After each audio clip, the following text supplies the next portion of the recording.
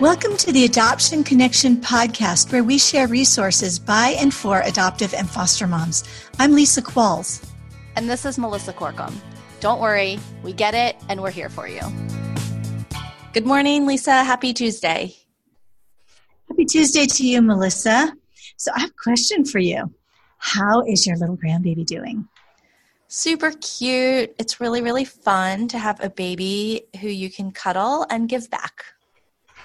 I bet it is. Do you find, are you enjoying her in ways that are different from how you enjoyed your kids? I am. I mean, I know so much more about brain development. I'm so much more confident. I mean, some of the things about brain development are terrifying to know how much influence we can have, but they also inform, what we can do, and they make me more confident. I mean, I know exactly what she needs, right? And we've had practice. I mean, even though she's our first grandbaby, she's not the first baby to live in our house who we haven't been responsible for. So it's kind of like we're getting really good at this. Oh, that's great. That's great. Well, you're a young grandma, 36. That is one of sort of the sweet parts of our topic today. I interviewed my friend Kristin Berry about her experience of being a young adoptive mom, foster and adoptive mom in her 20s, fostering teens.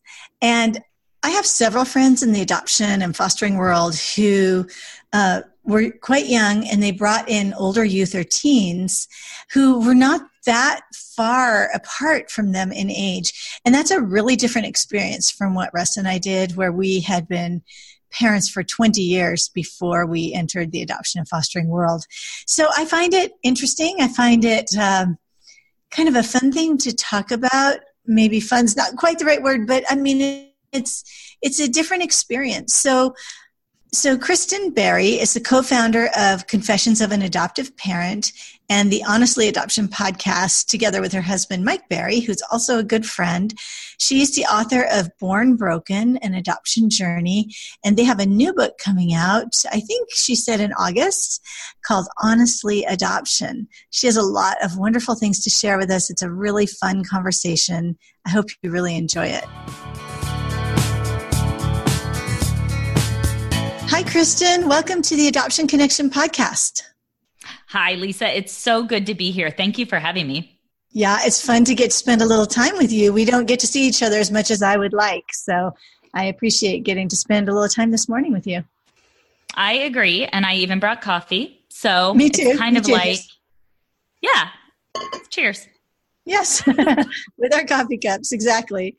Yeah, it is really nice. It's nice to see your face. I know our listeners can't see you, but I can, and it makes it much more fun to talk when we can see each other. I agree. So, well, today I wanted to talk with you about sort of a unique little part of the fostering and adopting community where we have young parents taking in, either through foster care or adoption or foster adopt, taking in older youth.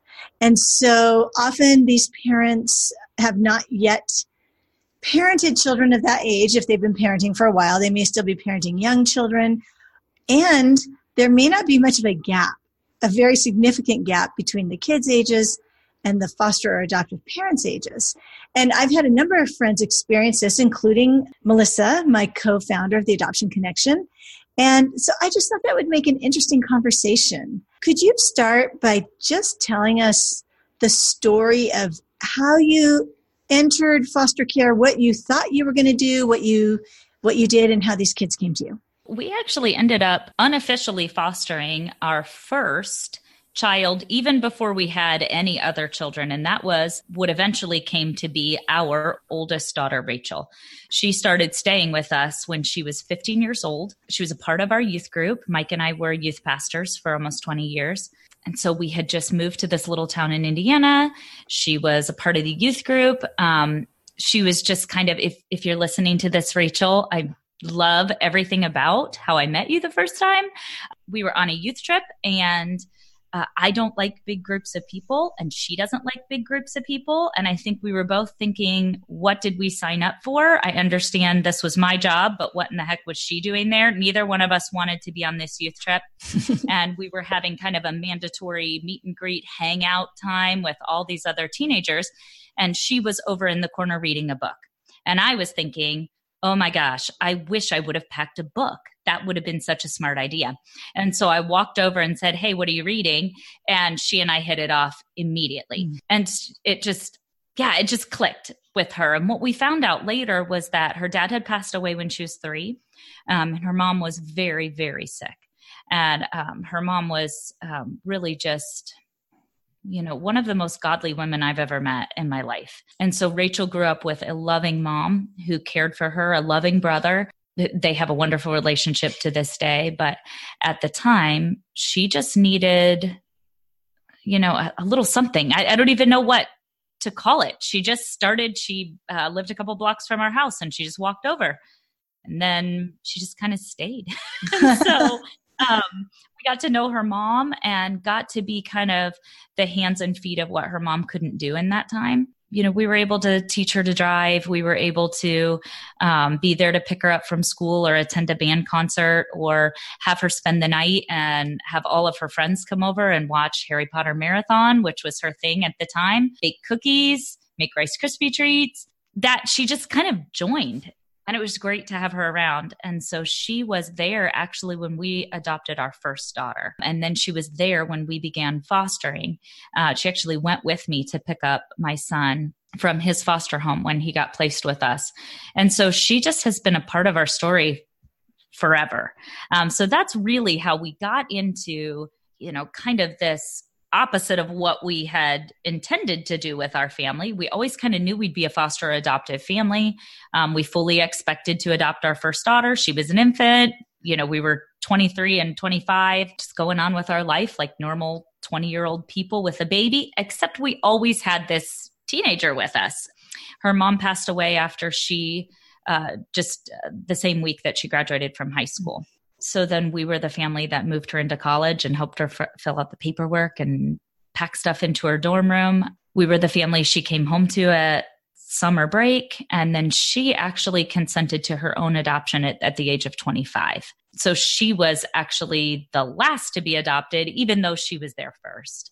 And then really our next teenagers came to us again through the church. It was a single mom who had 6 children.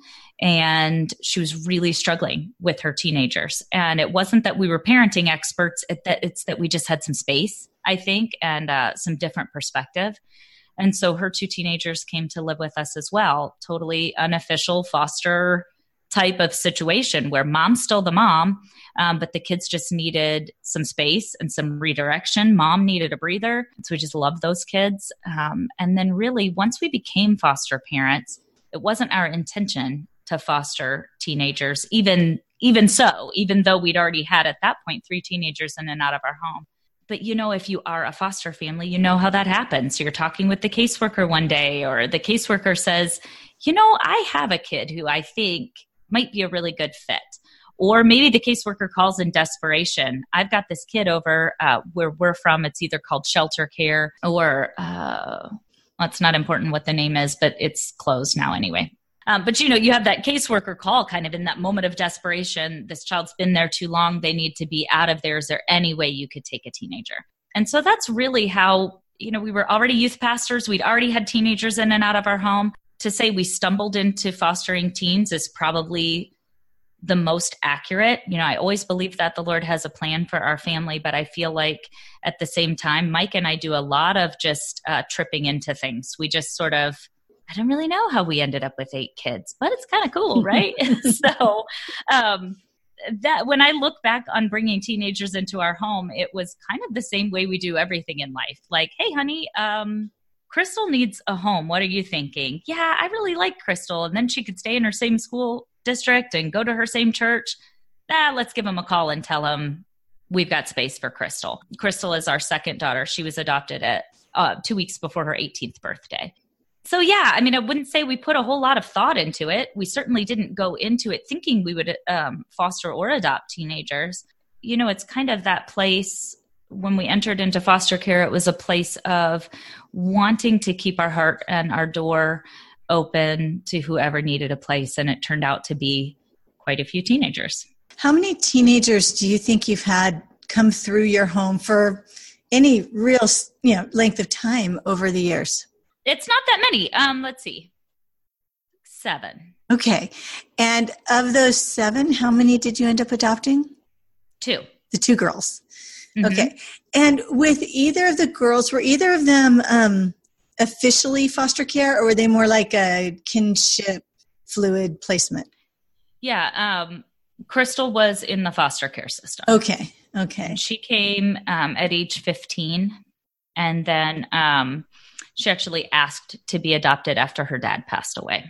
So both your daughters asked you to adopt them. Yes. And that's an interesting thing about fostering teens, is that they have a voice. They have some understanding of what's happening in their world and life. And really, it's a remarkable and beautiful thing that both of them asked you to be their forever families. It is. It's, really one of my favorite parts of that story too, because I think, kids really, any child in the foster care system is out of control of their own life. Even when they try to have a voice, there are a bunch of adults making decisions for them. And so for our girls to have come to us with that request, and for us to be able to fulfill that request for them, that's a pretty special and important part of our story.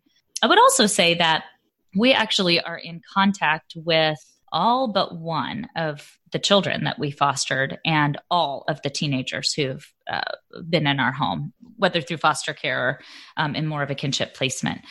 We're in contact with all of them, which is pretty exciting too. I don't know if we want to go down this road or not. Parenting doesn't end when kids turn 18, and attachment and bonding don't end. Trauma doesn't end. And that healing from that trauma doesn't end just because you technically become an adult. And I think that's important to say, because while it's been very exciting and fun to have adopted our older girls, for one of our daughters, that relationship is still really rocky. And it's a place where, even though she asked us to adopt her, there's still a lot of trust to be built between us.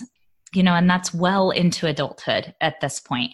So I guess it's just important to say that even that incredible part of our story where the girls really wanted this forever family, it's not like a movie. It isn't like we walked into the court that day and, the girls were able to say, okay, that's it. I've got a mom and dad and I trust them and everything's going to be fine. I think it's going to be a lifetime of building the parts of those relationships that were really damaged in the beginning parts of their life. You mentioned that we keep parenting long beyond 18. I was thinking about that recently. I now have 8 kids who are 18 or older. And, oh my gosh. While I don't have authority or anything, we are definitely hands-on parenting. A lot of them don't live close by, so maybe not. But we're very involved in most of their lives in terms of important decisions or even not so important decisions. We try to stay connected, and, we have a couple that are a little more independent than the others, but yeah, parenting does continue because, as we know, the brain is not even fully mature until the very late 20s for kids. Right. So they still need, I think, us, and they need our life experience and our wisdom and encouragement a lot in these years. And for our kids with a lot of trauma, they need a lot more support even. I think we both know plenty of people whose kids have been in the, judicial system. I don't know if that's the right way to put it, but, who've had legal problems, mental health challenges, all kinds of things that kids cannot manage on their own, just because right. They're technically adults. Even as our kids, if you're choosing to foster a teenager, even during that time, it's a really delicate balance when you haven't raised a child from birth. Right now in our home, our daughter is 16, our first daughter that we adopted. We adopted her at birth. We have a really solid relationship with her. She's about to turn 17. She still runs everything by us. I'm not saying she does all the right things all the time with perfection. That's not what I mean. But she still hey mom, what do you think about my course schedule next year? Hey mom, I'm ready to get my driver's permit. Come on, let's go practice. She still reaches out to us, and that's that solid attachment relationship that we have with her. When we were fostering teenagers, we have to remember that they've brought 13 years or 15 years worth of family culture and dynamics and understanding and sometimes hurt with them. So our relationship ends up being a little bit different. So delicate is the best. That's the word that's popping into my mind right now. It's that we've got this child. Jayla's my 16-year-old. If Jayla needs some redirection, we've been Jayla's mom and dad since she was born. It's pretty easy for us to say, Jayla, sit down right now. We need to have a talk about this, or hey, good job with that. But there's this trusting, solid foundation to our relationship that's been there from the beginning.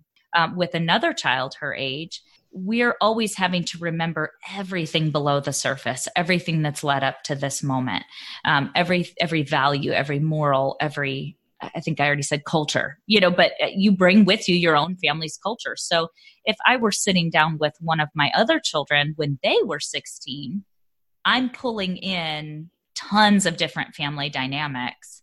Whereas, with the child I've raised since birth, I'm talking about my family dynamics. She already understands where we're coming from. That was one of the trickier parts, I think, of fostering teenagers, was just knowing that you're not the only voice as a parent. And very often you are saying things to them that they've never heard.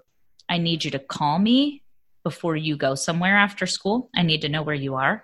Something as simple as that. Now, the way that I was raised, with a mom and dad who checked on me all the time and knew where I was and had a healthy relationship with me, that made perfect sense. Even as I grew up and grew away from them, I still checked in. I let them know what was happening after school and what the schedule was, and I was where I was supposed to be.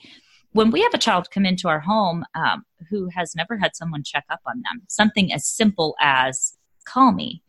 Well, just call me first if you want to go to a friend's house. Just make sure I know where you are. Those things can feel not just confusing, but also abrasive, I think, to our kids. So we are suddenly asking for something that seems invasive to them. Maybe we're saying something like, hey, it's just really important that we clean our room up once a week. Something very simple that it doesn't seem that big of a deal to a child who's grown up with a standard. Maybe we always clean our room on Saturday. Something very simple like, hey, once a week, we try to see your carpet. We want to get down to the bottom of your floor. Suddenly that feels like we're pushing too hard. And so I would say that was one of the more difficult things that we encountered in raising teenagers. We sort of just thought that they would understand, of course I want to know where you are because I want you to be safe. And we had a lot of teenagers look at us like, I don't know why you're trying to control me. Right. That's not what I meant. I really just meant I'm worried about you and I want to know where you are. So those were some of the things that we kind of were challenged with as, in raising teenagers. Yeah, our foster daughter came to us at 15, and we also, there were all these things that were normal for my kids, like curfews, computer filters in our home, all these things. The idea, just sort of the routines and things that we had that were not normal for her. The other thing that I found really interesting is that, of course, she had a very large extended family and a lot of family that loved her very much. And she had relationships with all of them. So they were involved, from the beginning. There were a lot of, there was mom, there was aunts, uncles, 3 sets of grandparents, cousins, all these people that she had connection to. So it wasn't like she came to us and we were her one and only family. I mean, she was in contact with them all the time. And at the point where her mom actually ended up moving to our town, which was great. We were doing a lot of back and forth visits and things. I really did feel that I was co-parenting at that point, which I found a little hard, but I also think was respectful and good. I mean, our goal was reunification, which actually ended up not completely happening. I did feel a bit like I was co-parenting, and that's very different, I think, from when you're fostering young children. It's a different perspective, like, did she want to go to church with us? Did she want to go with her grandparents? Did she, like with little ones, you're just like, this is what we do and this is where we go and we all stick together. But it just required more flexibility. And she was our first foster child. So, I was just having to think a lot, all the time. That is the thing about parenting older kids. There's a lot of mental work that goes into it. Yes. It's so funny when somebody will stop and say something like, oh, I'm so exhausted. Well, you remember what it was like when you had little kids. And I want to laugh and say, like, I do remember. It was awesome. Yeah. And I thought I was tired then too. Right. I feel like my brain is just going to turn into mush and slide right out of my head now. We have 3 teenagers and 3 preteens right now, quickly approaching the teenage years. Yeah, the mental exhaustion. Yes. And I think you're right. When you add on top of it, the ins and outs of foster care, that in and of itself, what am I allowed to do and where am I allowed to go and what boundaries do I have to maintain and what do I have to let go of? You're really managing quite a bit. Yes. I would say you brought up respect. And I think one of the things that having older children in our home really did for us was help us to understand the biological family in a different way for our younger children. When we saw the way that our older children reacted to mom and dad or extended family members, how they processed through, for some of our kids, some pretty significant abuse. But we saw them process through that and then also still love their parents. We saw, our kids display some of the mannerisms, just physical characteristics of their birth family. It's not as black and white as I thought foster care was going to be. There's a bad guy and a good guy. Yeah. There's not. There's people, and there's a lot of people. And often just doing the best they can within all the limitations of their own history and their own circumstances, Right. You definitely have. And I think that actually really helped us when we did foster younger ones, when you could see an older child say, yeah, it was really bad sometimes at home, or we didn't have any presents last Christmas, something like that just grabs your heart. But then you still see their face light up when they see their mom or dad. That for us, I think that really opened our minds to the level of respect that would be needed and necessary in engaging with biological family members across the board, no matter what the situation is, that our children are always going to identify with their biological family. If some of those things are bad, they're going to struggle with their identity in that. They're going to struggle to find their place. If my dad's always in and out of prison, am I just going to be in and out of prison? And that's with kids any age. But definitely when we were fostering teenagers, it really opened our mind to see biological family members in more depth, I think, than what we originally thought. We thought drugs bad, foster parents good, and really the people who are caught up in addiction, who are caught up in poverty, who are caught up in generations of abusive behavior. They are real people trying to figure out just the ins and outs of being human also. Exactly. I would agree. Now, you and Mike had a lot of experience. Although you were young, you had a lot of experience with youth because you'd been youth pastors, which does, we think, oh, youth pastors, lots of fun games, but it also takes you into some deep, dark places too with kids and families. So you had walked through more than maybe a lot of young 20s have with youth. What would you say to some young 20-somethings or maybe even 30 who maybe have little ones or no kids and they're thinking, we want to help teens. We want to foster teens, but they haven't experienced parenting teens so far. What would you say to them? Yeah, I would say 2 things. Get connected with someone who has already raised teenagers or is raising teenagers. Why? Because you need that. You need that community. You need that camaraderie. You need that person to bounce something off of. 2, I would say, and this is along with this, get connected with people who have raised teens from trauma. Because it's not going to be, that lady at church who has a perfect 15-year-old. She may not really be your help right now. Get yourself connected with some people who have really walked through this with this specific dynamic of raising a child who's come from something really difficult. And surround yourself with that, because as you begin to bounce ideas off of that other person, that's where your better parenting comes in. Mm-hmm. For us, it was things like, as youth pastors, we were at first, kind of rigid in the dress code, for instance. So our church said, you must not wear a 2-piece bathing suit at camp. We were like, oh, you must not wear a 2-piece bathing suit at camp. Well, then you have a foster daughter who comes into your home. 2-piece bathing suit is the least of our concerns. No kidding.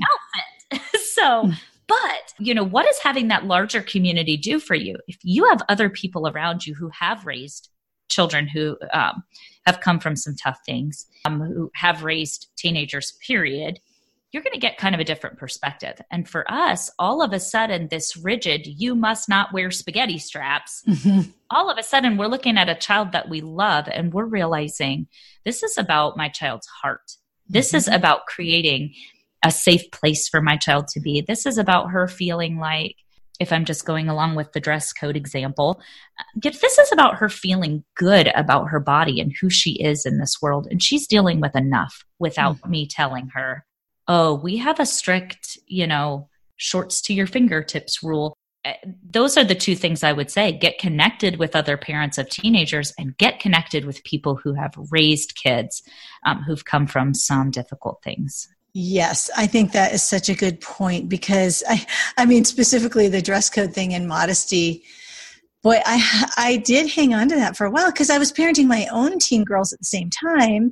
And I did have standards. I used to tell the girls all the time, leggings are not pants. Okay, I gave up. Me too. I gave up on that. I gave up. You know what? I did too. The whole high school, it's like, yeah, there were so many more important things for my foster daughter to be concerned with than whether or not leggings were pants. I mean, I may have an opinion about it, but honestly, you have to really have perspective on what's most important with these kids, for sure. That's right. Mm-hmm. I'm still with you, though. Leggings are not pants. I know.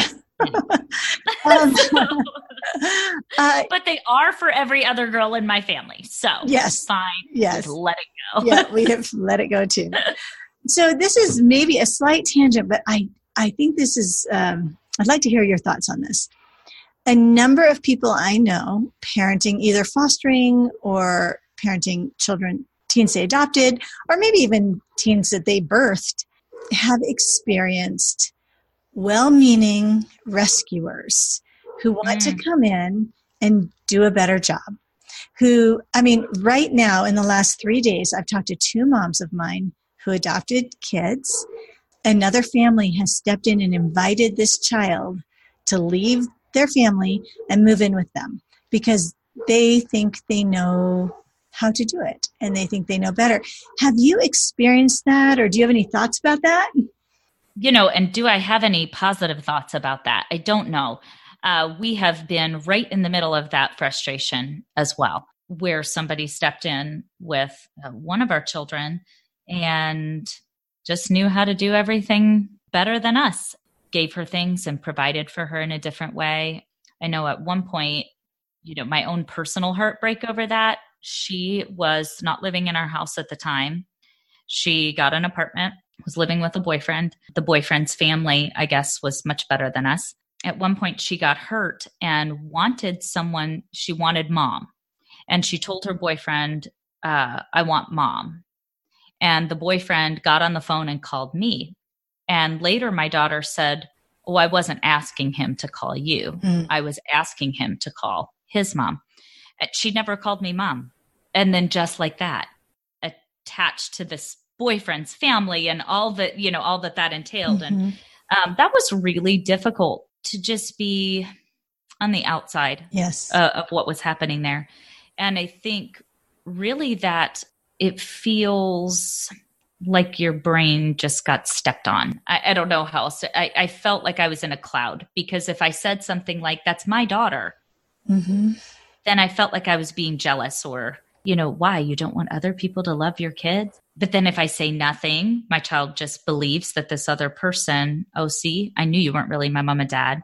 You just let me go with these other people. It's a really tricky situation to be in.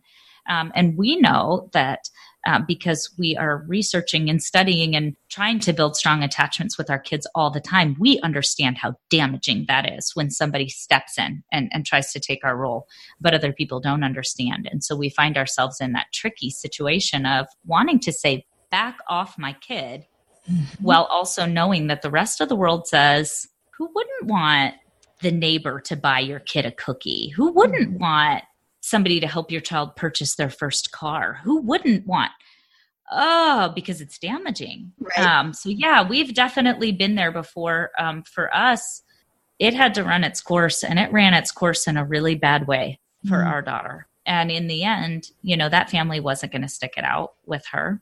And with that child, it's happened multiple times. So you mentioned earlier, you parent for life. As our kids go through that, our older kids, our teens or young adults, as they go through those things, I think that building attachment becomes less hands-on than it is when we're raising younger foster children or adoptees, and becomes more about reminding our child that we are the safe place to come back. Right now we're currently with one of our children in the place of just that reminding. We're always here. We're always here. We're always here, without expecting anything in return. And it's a painful place to be. We have been through this experience ourselves. I know Melissa has had an experience with a family who actually tried to help one of her kids become legally independent. I mean, very invasive things. And I do think many of these people are good-hearted. I think probably a good number of them have sort of a savior complex, which is not the way to approach loving kids. And the outcomes can be really damaging to the young person. Yeah. Yes. And to the whole family, but to the young person themselves. Because, right, if you have too many people who come in and say, well, I'll be your family, we'll be your family, I'll be your mom, your other mom's not so awesome, what happens throughout the rest of their lives? Really, like you're saying, I think you're right. We have to just determined to be the safe base, and our children are free to come to us, but it's painful. I found it for me to be not only sad, but I felt very ashamed. And I've gotten past that, but yeah, it was very difficult for me. Well, I think that it's, that's the part that I find so difficult about parenting in general. I wish that I were so confident that I could just stand back and solidly be the mom that I know the Lord created me to be. But the truth is, in the middle of this, I'm still human. So when I have a teenager in my home right now who is kind of going through that pushing away, coming back, pushing away, coming back, and they're not ready to be on their own. This is still a kid in high school. But as they struggle through that, I wish that I just felt like, it's okay, honey. Mom and dad will always be there. You're growing up into, a young adult. How good for you. Instead, I'm like, why do you keep trying to move out of my house? This is hurting my feelings. I just made you dinner. I just washed your clothes. I wish that I had this composed, I don't know. Yeah. I always have this thing I want to attain. And the real truth of it is, when we're parenting kids who are pushing away in that way, it doesn't make us feel, you said ashamed. It makes me feel ashamed. It makes me feel sad. If I knew how to do this better, if I had done something different leading up to this point, I think sometimes it catches us off guard. I don't know I know a lot of the people that I know who've gone through this situation, you feel like, I thought we were in a really good place. I thought we were having a loving mom and dad child relationship. And then all of a sudden my kid was gone. Yes. That, for us, we felt blindsided when it happened with our child. And so, those are really real emotions that we're dealing with as parents too. Yes, it is damaging for our kids, and we want nothing more than our kids to be in a healthy place. But I think for me, it surprised me how much it hurt. Yes. How much it hurt my feelings. So tell me about sort of the sweet parts of parenting teens, even when you're quite young. What's the best part? Okay. Well, I'm going to say being a grandma in my 30s and 40s, because that's been pretty amazing.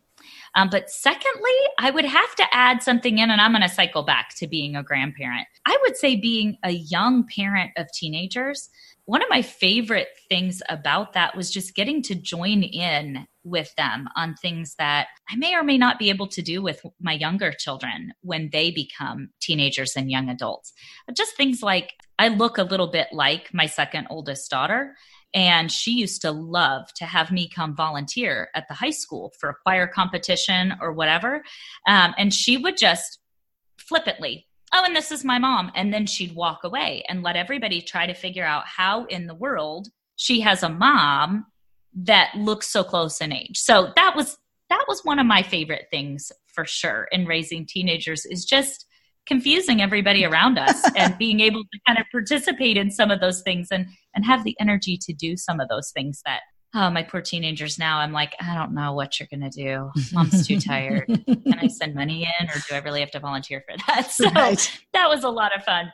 But cycling back to grandparenting, one of the greatest joys about fostering our teenagers and adopting our teenagers is that we are the grandparents to 3 amazing grandchildren. We also have a relationship with 2 of our former foster children, a close relationship. And they both have children now as well. So we have our 3 grandkids, but we really have more like 5. Just being able to watch our kids come into that role, again, just having the energy and the time and the space to do some different things with the kids. I know that grandparenting is going to be different when we get to my younger children, when they have children. I'm going to have more time because I won't have all these kids at home.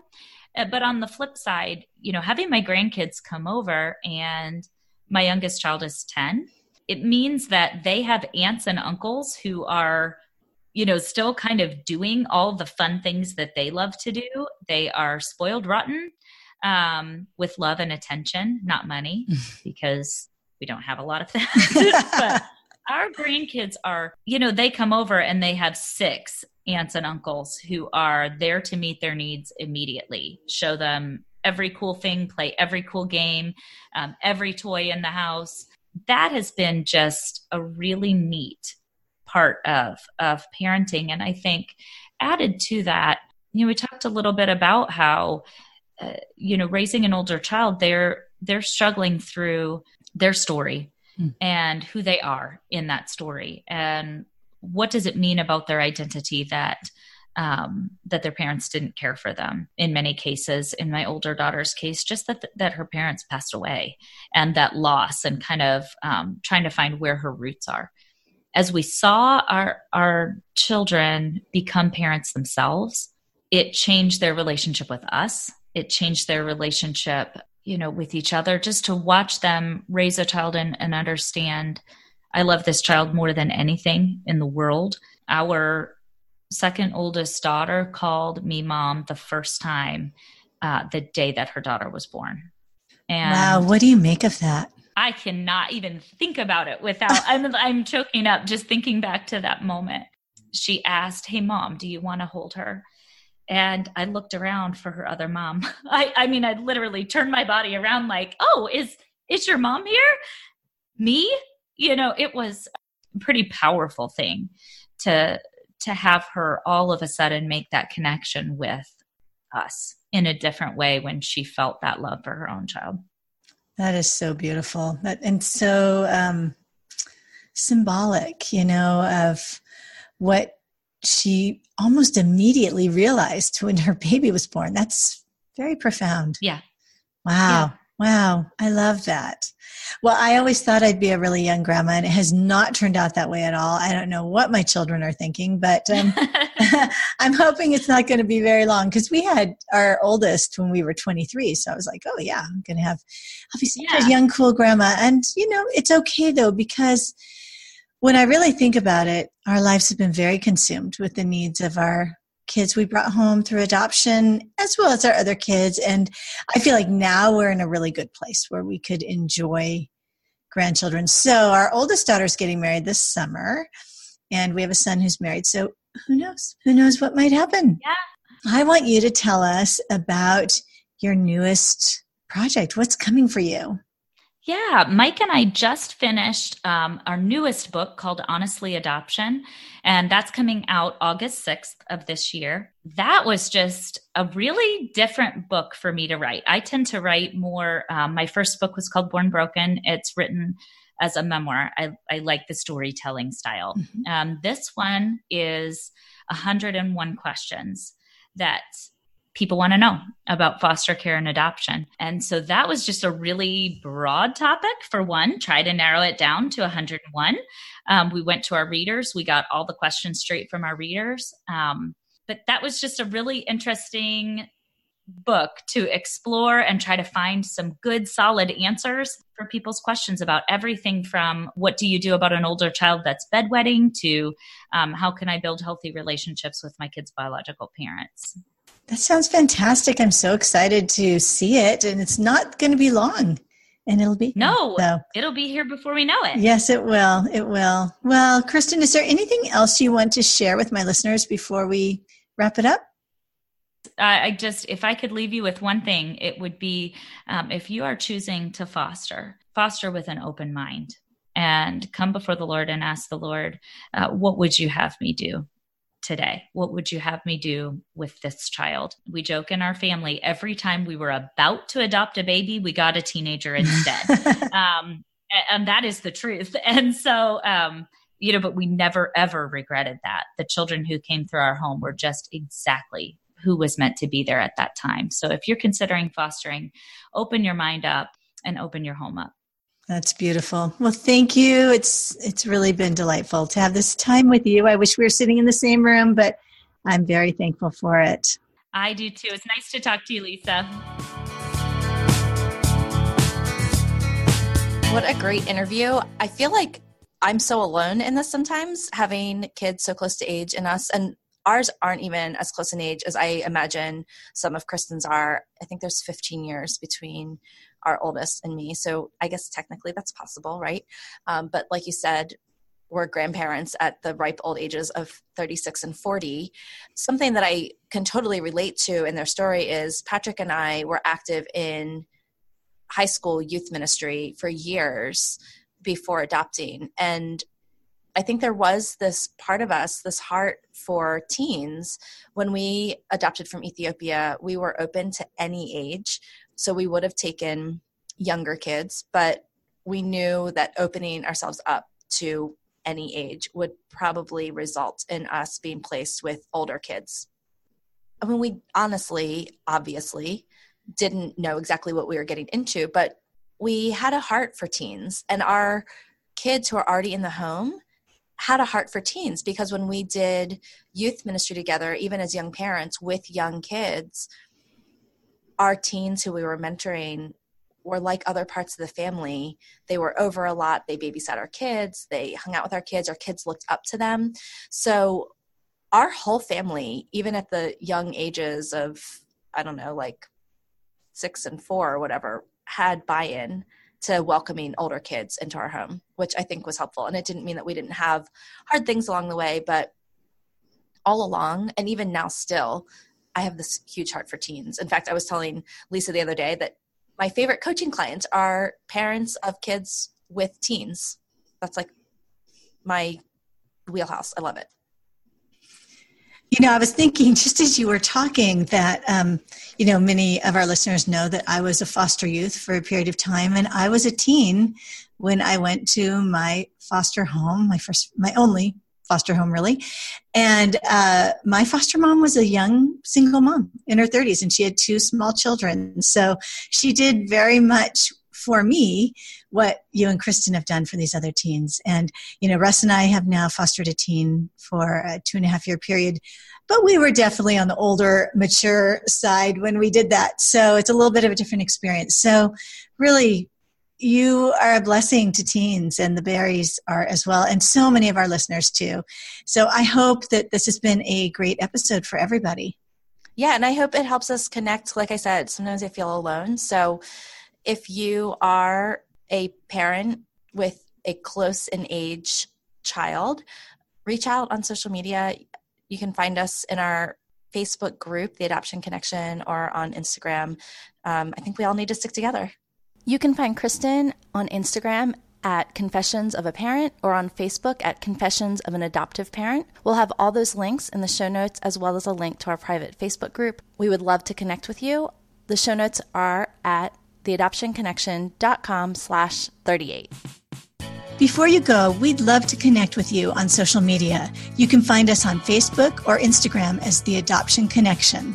Thanks so much for listening. We love having you. If you enjoyed this episode, please leave a quick review over on iTunes. It will help us reach more moms who may be feeling alone.